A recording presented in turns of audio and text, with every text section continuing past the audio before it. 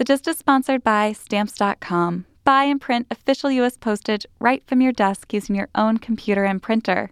Right now, get a no-risk trial and a $110 bonus offer by going to Stamps.com and using the promo code THEGIST. The following podcast contains explicit language. It's Wednesday, September 23rd, 2015. From Slate, it's The Gist. I'm Mike Pesca. Martin Winterkorn has resigned. Winterkorn is going. Head of Volvo put together a not entirely successful video yesterday. Tie, not always, nodded up to the top, eyes darting back and forth, reading the teleprompter, a little bit sweaty. Not that German elan we've come to expect. Here, let's play a little bit of that apology video. I am aware that many things have now been called into question, and I understand that. But it would be wrong to cast suspicion on the honest, hard work of so many because of the terrible mistakes made by only a few. Now, at this point, at least in my video, it conked out, but luckily, I'm a fluent German speaker, and I will provide you the translation to some of the rest of it. Die Unregelmäßigkeiten bei Dieselmotoren. We heartfeltly apologize to all of our customers, our dealers, our shareholders, our employees, and who else? To the clouds. We're sorry to the clouds. We wish to assure you, cumulonimbus, that we are, like many of you, serious about helping the environment. Schnell, gründlich und transparent wie möglich. Did I do good? Did that sound good when I said serious? Did that humanize me? Okay, good. I shall go on.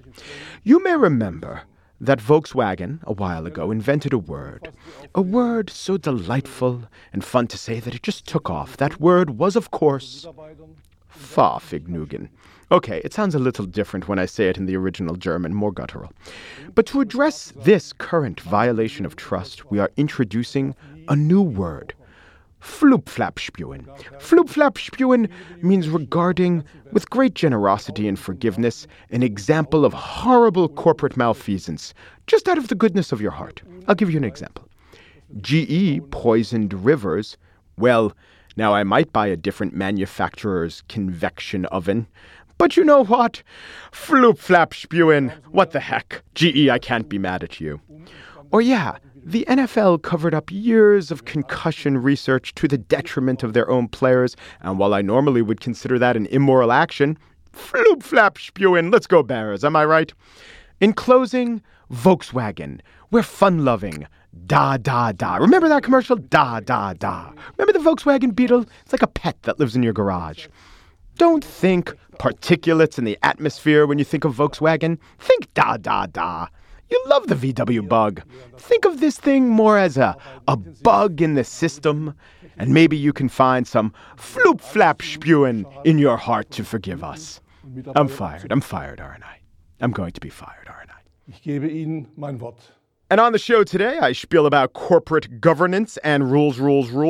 And we'll discuss the issue of black juror exclusion, which is a serious legal issue for which there are few good solutions. It is important. It's discouraging. So that's why I'm going to make it up to you.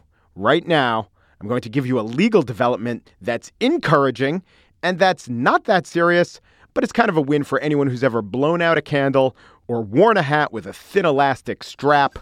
Happy birthday to all of us. Da, da, da. Da, da, da. Da, da, da.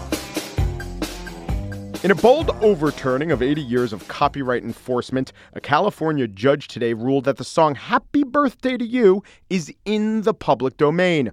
Though Warner Chappell Music bought the rights to the song, turns out those rights should never have been sold, the judge said.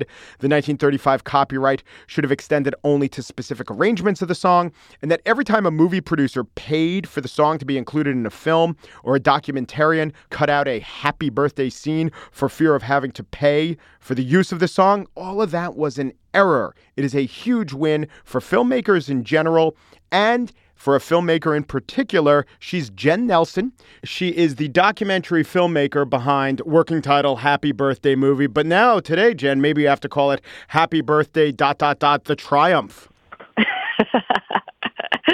I liked Happy Birthday Suit.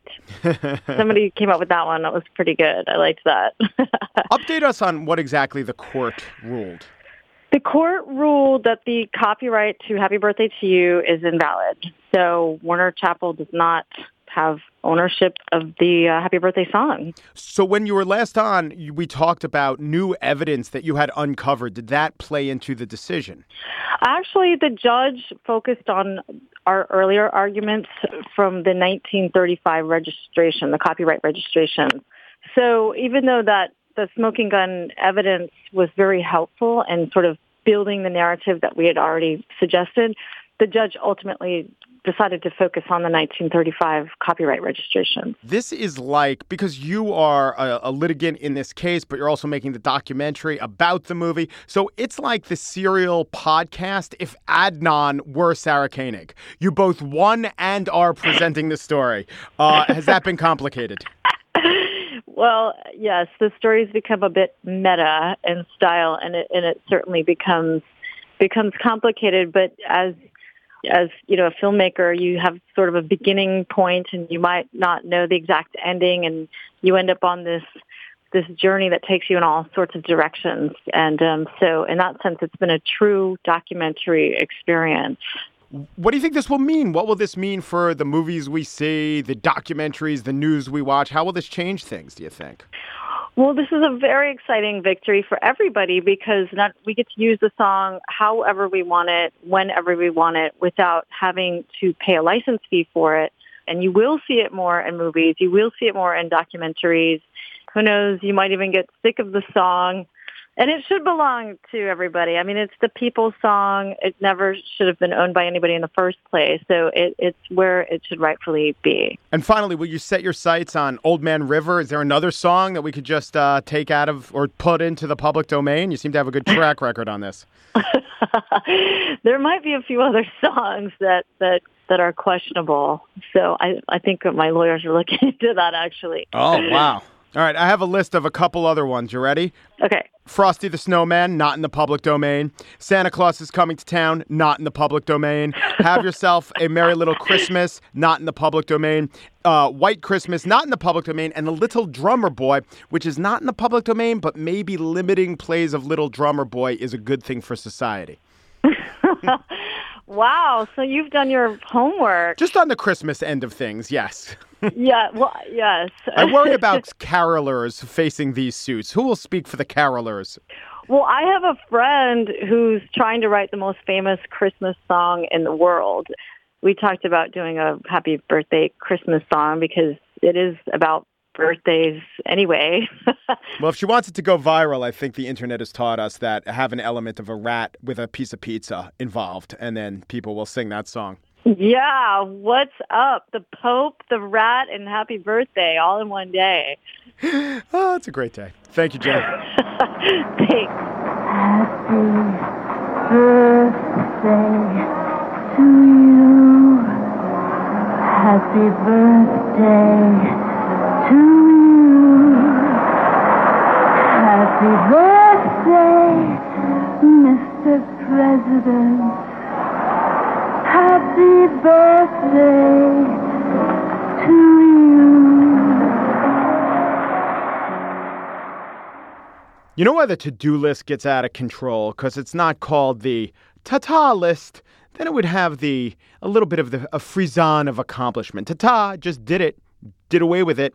Nah, but it's the to-do list. There's so little time, so much to do. But there's Stamps.com. You can get out of going to the post office via Stamps.com. With Stamps.com, you can buy and print official U.S. postage right from your computer and printer.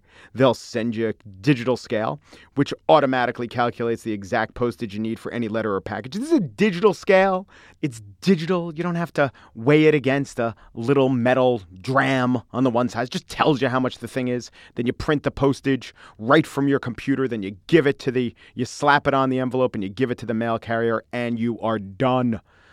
So right now you could use my promo code, The Gist, for a special offer. It's a 4-week trial. It's a $110 bonus offer. It includes the digital scale and up to $55 in free postage. Don't wait. Go to Stamps.com. Before you do anything else, click on the microphone at the top of the homepage and type in the gist. That's Stamps.com. Enter the gist. A new case the Supreme Court will be considering the next term is Foster v. Humphrey. It is about black juror bias, excluding black people, African Americans from jurors. It's actually a much bigger issue than even the Supreme Court is taking on, as Dax Devlin Ross has been on this show to talk about. A few months ago, after reporting in the Virginia Quarterly Review, he went to North Carolina, found some pretty egregious examples. And if you just look at the proportion of jurors that are white and that are black, it doesn't at all reflect the proportion of our society that's black. Well, Dax is back. We're going to talk about this Supreme Court case, and we're going to talk about the issues. How are you, Dax? Oh, it's great to be here. Thanks for having me back again to talk. Absolutely. Can you tell us, I guess let's start by the big picture. African Americans, 14% or so of the population. What percentage of jurors are they? Oh, God, I don't think there's any clear-cut data around that, and that's part of the challenge right now.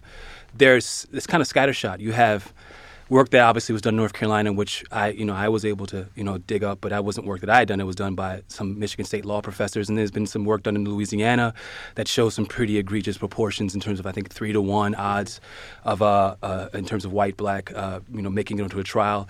So you have person 3 times more likely. 3 times more likely, exactly. And in North Carolina, it was around 2-to-1 likelihood. So if 2-to-1 is okay with you, fine. But 3-to-1 is pretty egregious. But those are the ones that we have a handle on, and this just isn't really, that really is only scratching the surface, because we don't know what other jurisdictions are doing. So what are the facts that the Supreme Court will be hearing in the Foster v. Humphrey case? The Foster v. Humphrey case, as I understand it at least, is, first of all, it's important to note that this is a case that, that's, nearly 30 years old. I mean, this is originally was decided back in the late 1980s. So justice. Yeah. So, and this has been in the pipeline of the courts for all that time, pretty much. It's, his lawyers have been filing for appeals, habeas appeals. But the point of the matter is that, here's a young black man. He was 18 at the time, and he was accused of and convicted of killing a white woman in the state of Georgia. He was convicted of that, obviously, and he was also sentenced to die. It was later found out, many, many years later, that the prosecutors, after the notes were turned over, prosecutors had excluded all of the eligible, when we talk about eligible black jurors, there were 4 of them. And moreover, that in those juror notes that those prosecutors maintained, there were highlights next to, or those names were highlighted. Those 4 black jurors were highlighted. Moreover, there was a statement at the end of the trial, when the sentencing phase, in which the prosecutor made a statement, something to the effect of about ghettos and wanting to make sure that we have to send a message to the people living in the ghettos that this is not going to be tolerated. I'm paraphrasing, but that is the extent of what it was said. So those are the facts of the case: murder, white woman, black man, jurors excluded. The perception, or at least the perceived notion, is that those black folks were excluded because of their race. And that is a question that has been in dispute for the last 30 years. Okay, so this is rare in that they chronicle their racial, at least being aware of the race of the jurors. It probably goes on all the time where the prosecutors know not to even make that note. It's racial consciousness. So the question of whether or not racial consciousness equals racial bias and discrimination, I think, is one that is really one of the reasons that I imagine the Supreme Court has taken this on, because there are other cases in which there are juror notes that have been found that are even more blatantly discriminatory. You came across some in your reporting. In the North Carolina case, there was actually one of the cases that I looked at in North Carolina, there were juror notes in which the prosecutor wrote down black wino and, lives in a black neighborhood. And so these were explicitly discriminatory statements, whereas highlighting the black jurors or potential jurors and noting that they are black or African American, the question of whether that's discriminatory in and of itself, or is that evidence of intending to keep them off of a jury, is the kind of question that needs to be answered. So what did they do in your North Carolina case when you came across insults to black people and the prosecutor's notes? Well, in those cases, and that's sort of what's still happening in North Carolina, those were the Racial Justice Act cases, and those were based around a law that has since been repealed by the governor of North Carolina. But those were part of 4 cases that were heard, and they were all heard by the same judge, Judge Gregory Weeks, who's now retired. And in all those cases, he found that there was intentional discrimination. Statistically, he also found evidence that went beyond the statistics in the case of actual notes. the issue with North Carolina now is that all of those cases are being appealed, and it's been about 9 months, 10 months almost, and the Supreme Court in North Carolina still has yet to actually issue its ruling on whether or not, those decisions will be repealed. Even if Foster wins his case, how much of a triumph will it be, or how much of a correction of this societal ill will it be?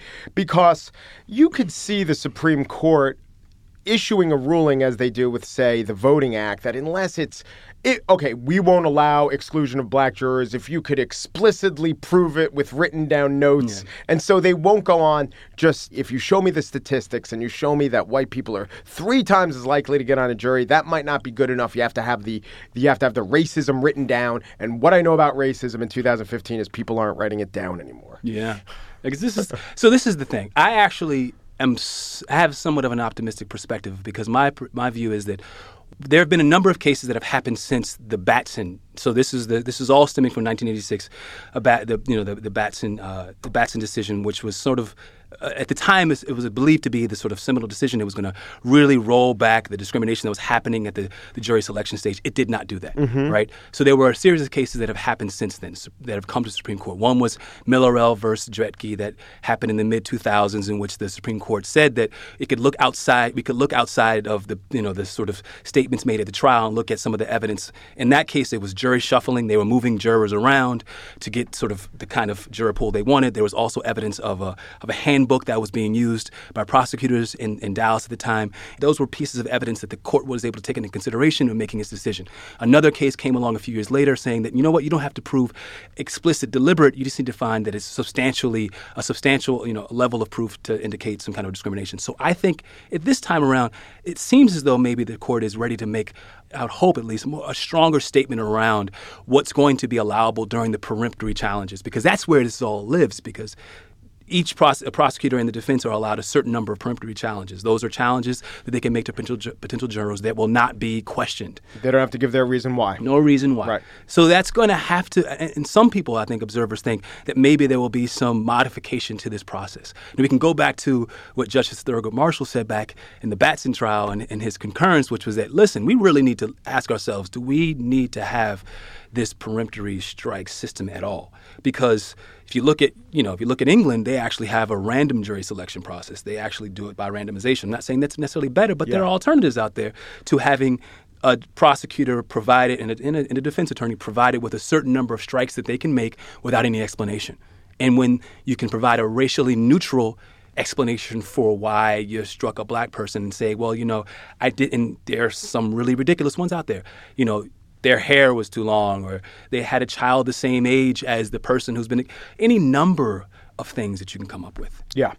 A couple bigger questions. Yeah. Besides the fact that jurors are excluded by prosecutors, there are other real reasons why there are so many fewer black people on jurors than there are in the populations. What are some of those reasons? Jury selection process starts with you have to show up. You get summoned, summoned to come to court. There are real legitimate issues that folks might feel around economic hardship. Will I lose my job if I show up? Even if I'm part-time labor, will I? So that's an economic vulnerability. Then when you actually get there, there's the initial process by which a judge asks you, are you able to make a decision to put someone to death if it comes to that? And if you aren't able to answer affirmatively at that phase, before the peremptory strike challenges that take place between the prosecutor and the defense, then you are automatically excluded from the trial. And we know through plenty of years of data that African Americans and other populations as well are less likely and are less motivated to vote for a death penalty. So therefore, they're excluded even before the prosecutor goes through the process of sort of excluding the jurors and pruning down to the kind of juror pool that it wants to have. Since most prosecutions are plea bargains and they don't go to trial, how will changing, if we can change the composition of juries, how will that actually change justice in America, do you think? Punishments? I tend to think that one of the problems is that unless we're really willing to address the challenge of prosecutor discretion, then we're really not going to be able to have, we're not demonstrating the will to make the kinds of changes to our justice system. So ultimately, prosecutors will say, I need to be able to make these kinds of decisions based on instinct and strategy. That's their defense for why they want to be able to maintain the ability to make peremptory strikes.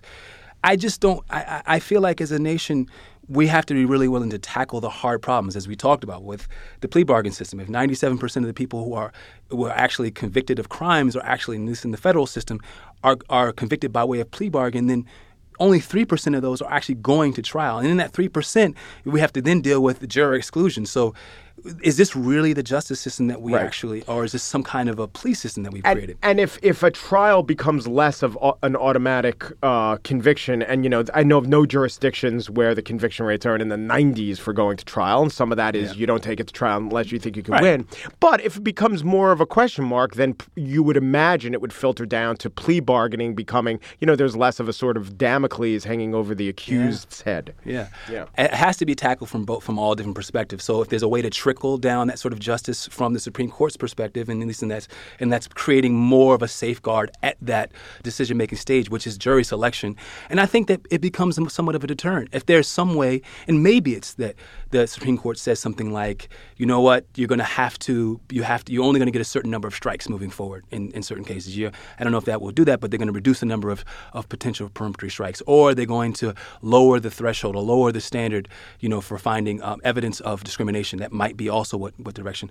Those can potentially be deterrents, because I think the point you made earlier, which is that in 1987 we're going to find evidence of discrimination of prosecutors. But now, are people really going to make and maintain records like that can possibly be viewed by all and pulled apart? All it's really saying is don't keep records. Yeah. And that's scary. And even if maybe it's not even conscious, maybe it's not even that these people have ill will in their hearts. But if you do an analysis and you show that black jurors are still 2 or 3 times more likely to be excluded than white jurors, maybe we should address that. Well, I think that we should address it, but I think part of the challenge is that prosecutors would argue that, listen, if you look at the other side, defense attorneys are doing the exact same thing on the opposite end. I know, but the argument against that is a defense attorney represents a defendant. A prosecutor is for the people.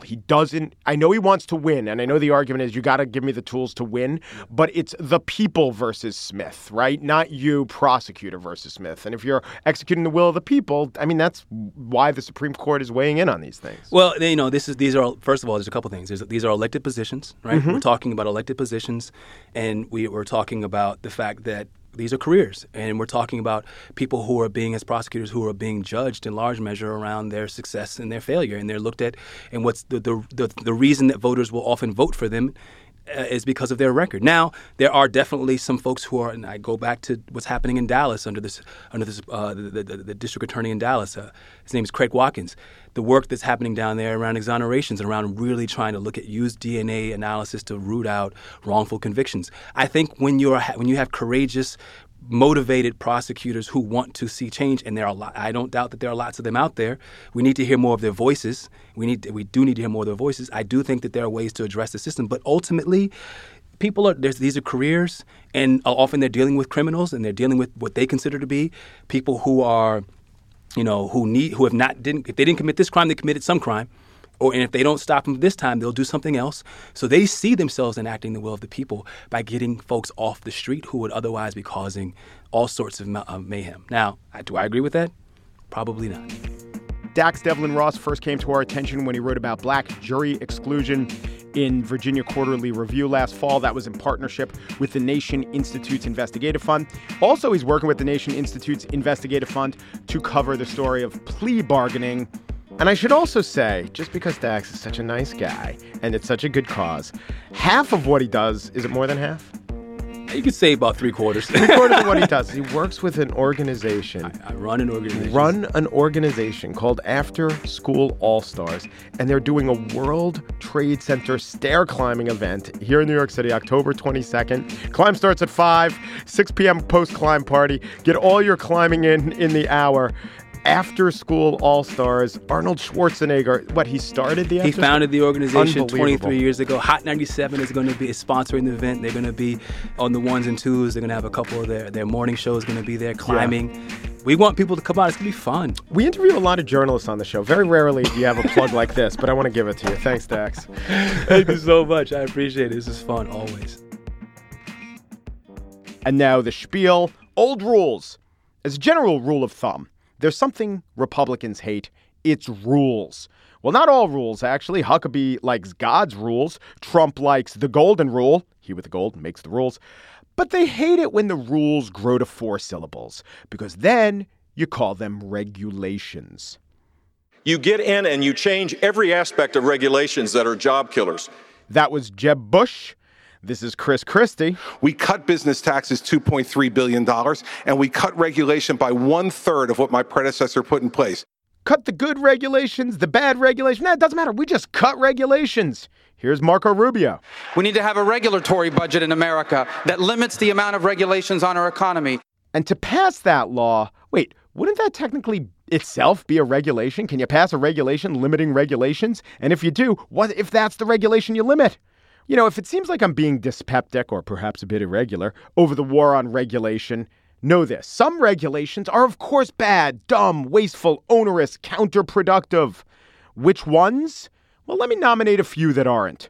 One of the regulations that I like is a regulation against salmonella in peanuts. Peanut salmonella sent the former CEO of the Peanut Corporation of America to 28 years in jail. Stuart Parnell's attorney said they will appeal the conviction and the sentence, saying it was tantamount to a life sentence. Well, it was a death sentence to the 9 people who ate those tainted peanuts and didn't live. Now, I'm sure none of the candidates would take a stance that we should go easy on Stuart Parnell, whose mismanagement killed 9 people. Yet the laws that would have caught the outbreak in time, those laws we're against because we call them regulations. Today in the Wall Street Journal, Jeb Bush bylined an op-ed titled, "How I'll Slash the Regulation Tax." Here, it begins. To understand what is wrong with the regulatory culture of the U.S. under President Obama, consider this alarming statistic. Wait, before we consider this statistic, I want to consider regulatory culture. That bothers me. I think it's a problem that we call every negative tendency a culture. I think it's more than a problem. I think it's a bit of a culture. Culture seems to make a problem sound more pervasive than it is, but really, it just makes the complaint less specific. Is it a bad regulation? It doesn't matter. It's regulatory culture. Anyway, I'll keep going on with the Jeb Bush op-ed, the op-Jeb, if you will. Here's the statistic he wanted to talk about.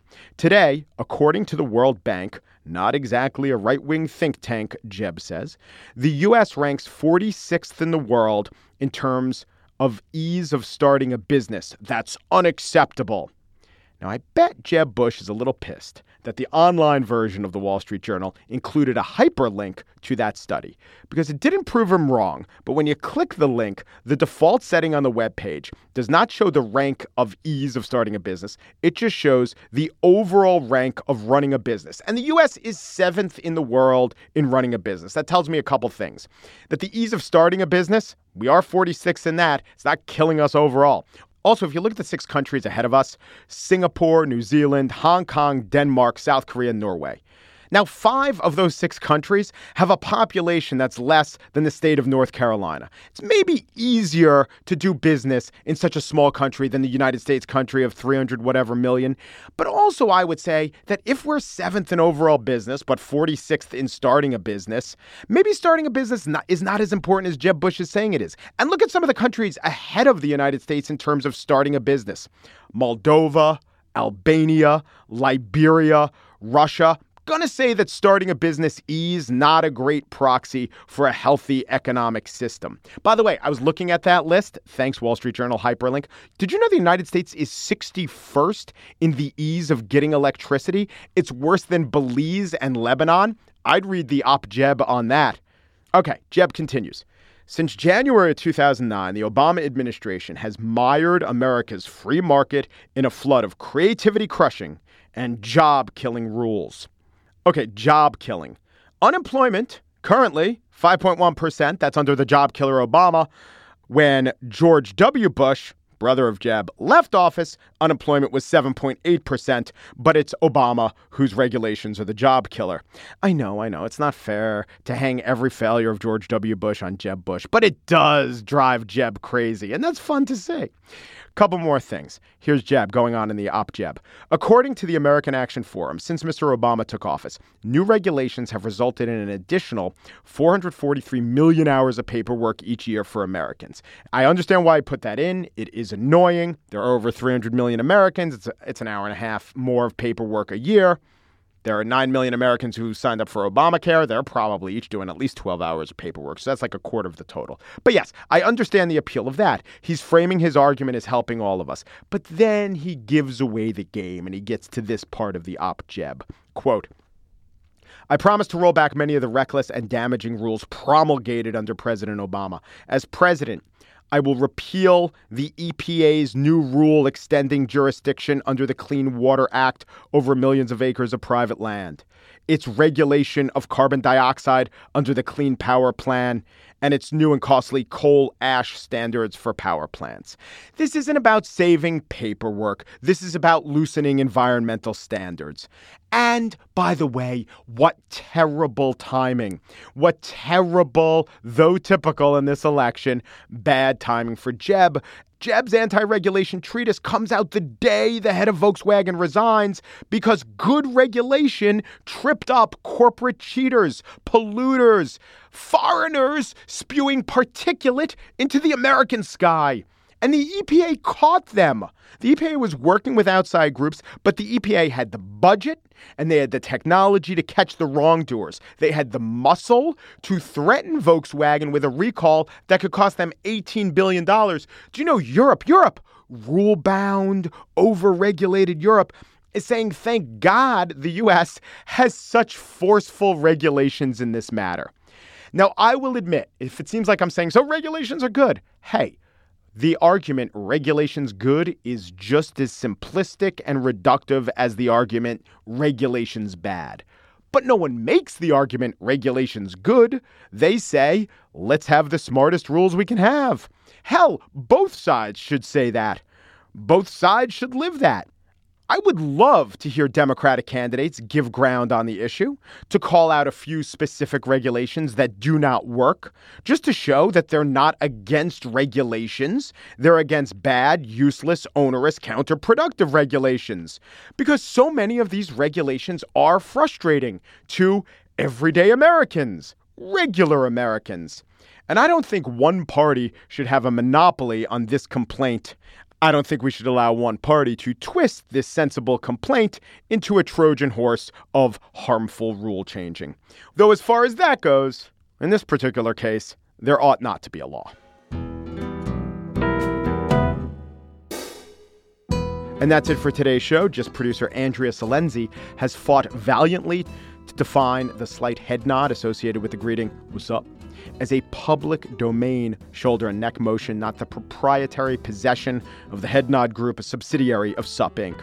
Andy Bowers, our executive producer, is advocating that the move where you fill your shampoo bottle with a little bit of water, so that last bit is like only 50% shampoo solution, but you use more than twice as much to make up for it. He's looking to classify that move as a UNESCO World Heritage Site. The Gist. You know we're having a live show, right? Go to slate.com/NYC Gist.